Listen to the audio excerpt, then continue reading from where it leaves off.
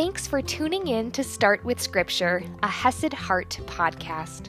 I'm your host, Audrey Grove, here to bring you scripture reading and application that can fit into your morning routine and your busy schedule.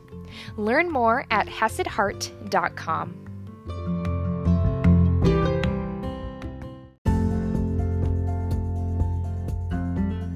Good morning, my friends. I hope you're ready for another deep dive today because Paul is taking us to the end times, right? Yesterday, we talked about the importance of not allowing the details to distract us from the gospel because we'll never have all the answers.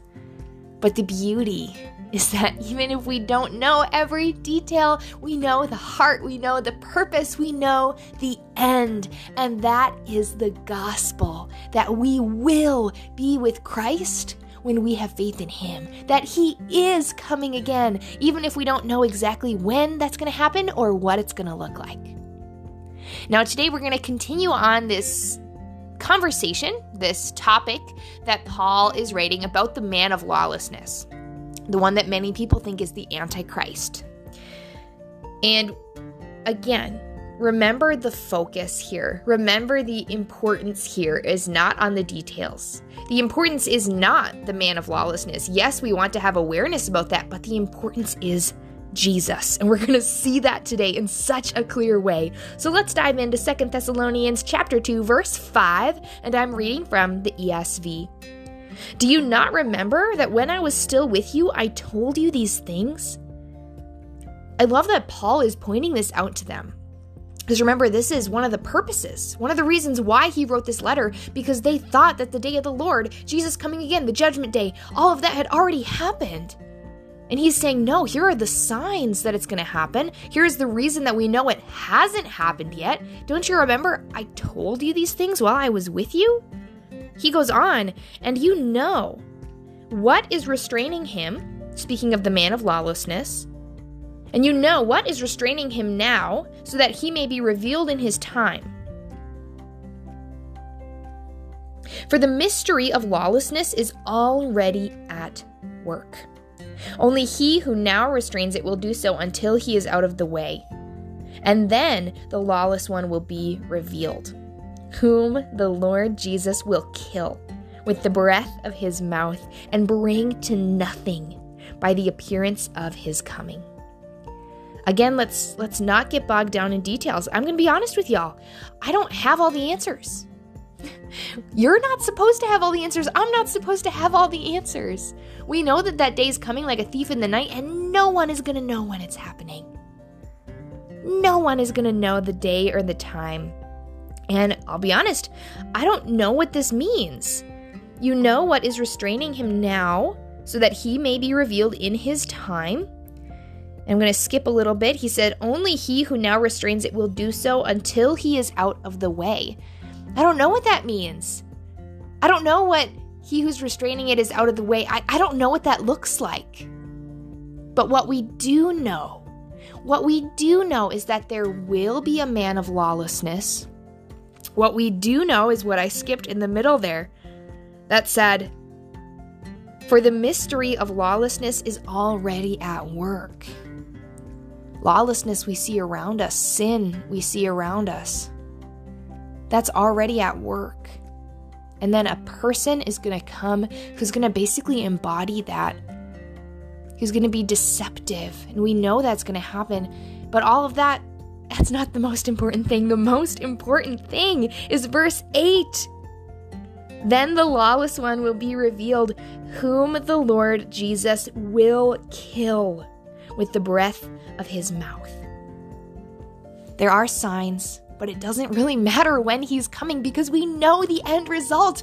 Jesus, the powerful Jesus who already beat death, who already paid the price for sin, he is coming and he will kill this man of lawlessness. He will win the victory because he already won it.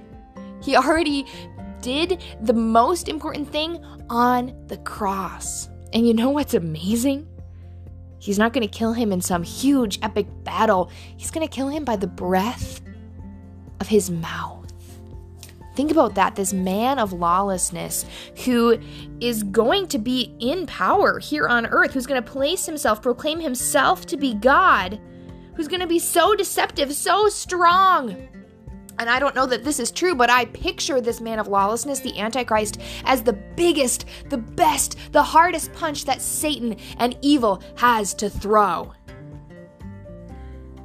And this biggest and best and strongest weapon, the strongest force that the devil has, can be beaten not just by Jesus, but by his breath. I mean, you take out a finger, right, and you blow on your hand. It's like a really light wind, even if you're blowing the hardest that you can. And that soft thing, that thing that doesn't seem that strong, that is what Jesus is going to use to defeat the devil's strongest power. Isn't that incredible? That Jesus is so powerful that just his breath will defeat him. And you know what? He's done the hardest thing on the cross already.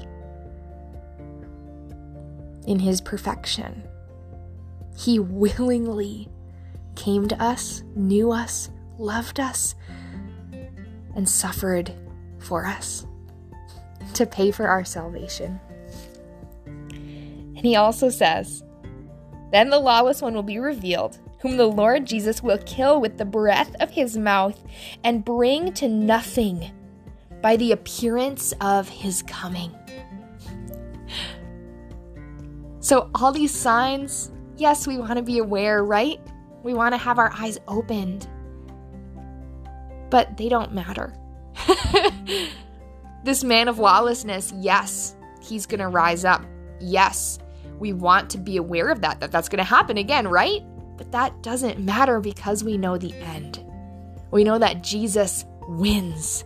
We know that he is coming again and that none of that will matter. He's going to bring him, this man of lawlessness, he's going to bring evil, he's going to bring the devil to nothing when he comes. And that is what matters. Jesus' promise, his coming, the truth that he is alive, he loves you, and he will be coming to intervene and to save. Because the tipping point of the war has already been won. So keep that in mind. We're going to keep diving into this, and I'll see you tomorrow morning.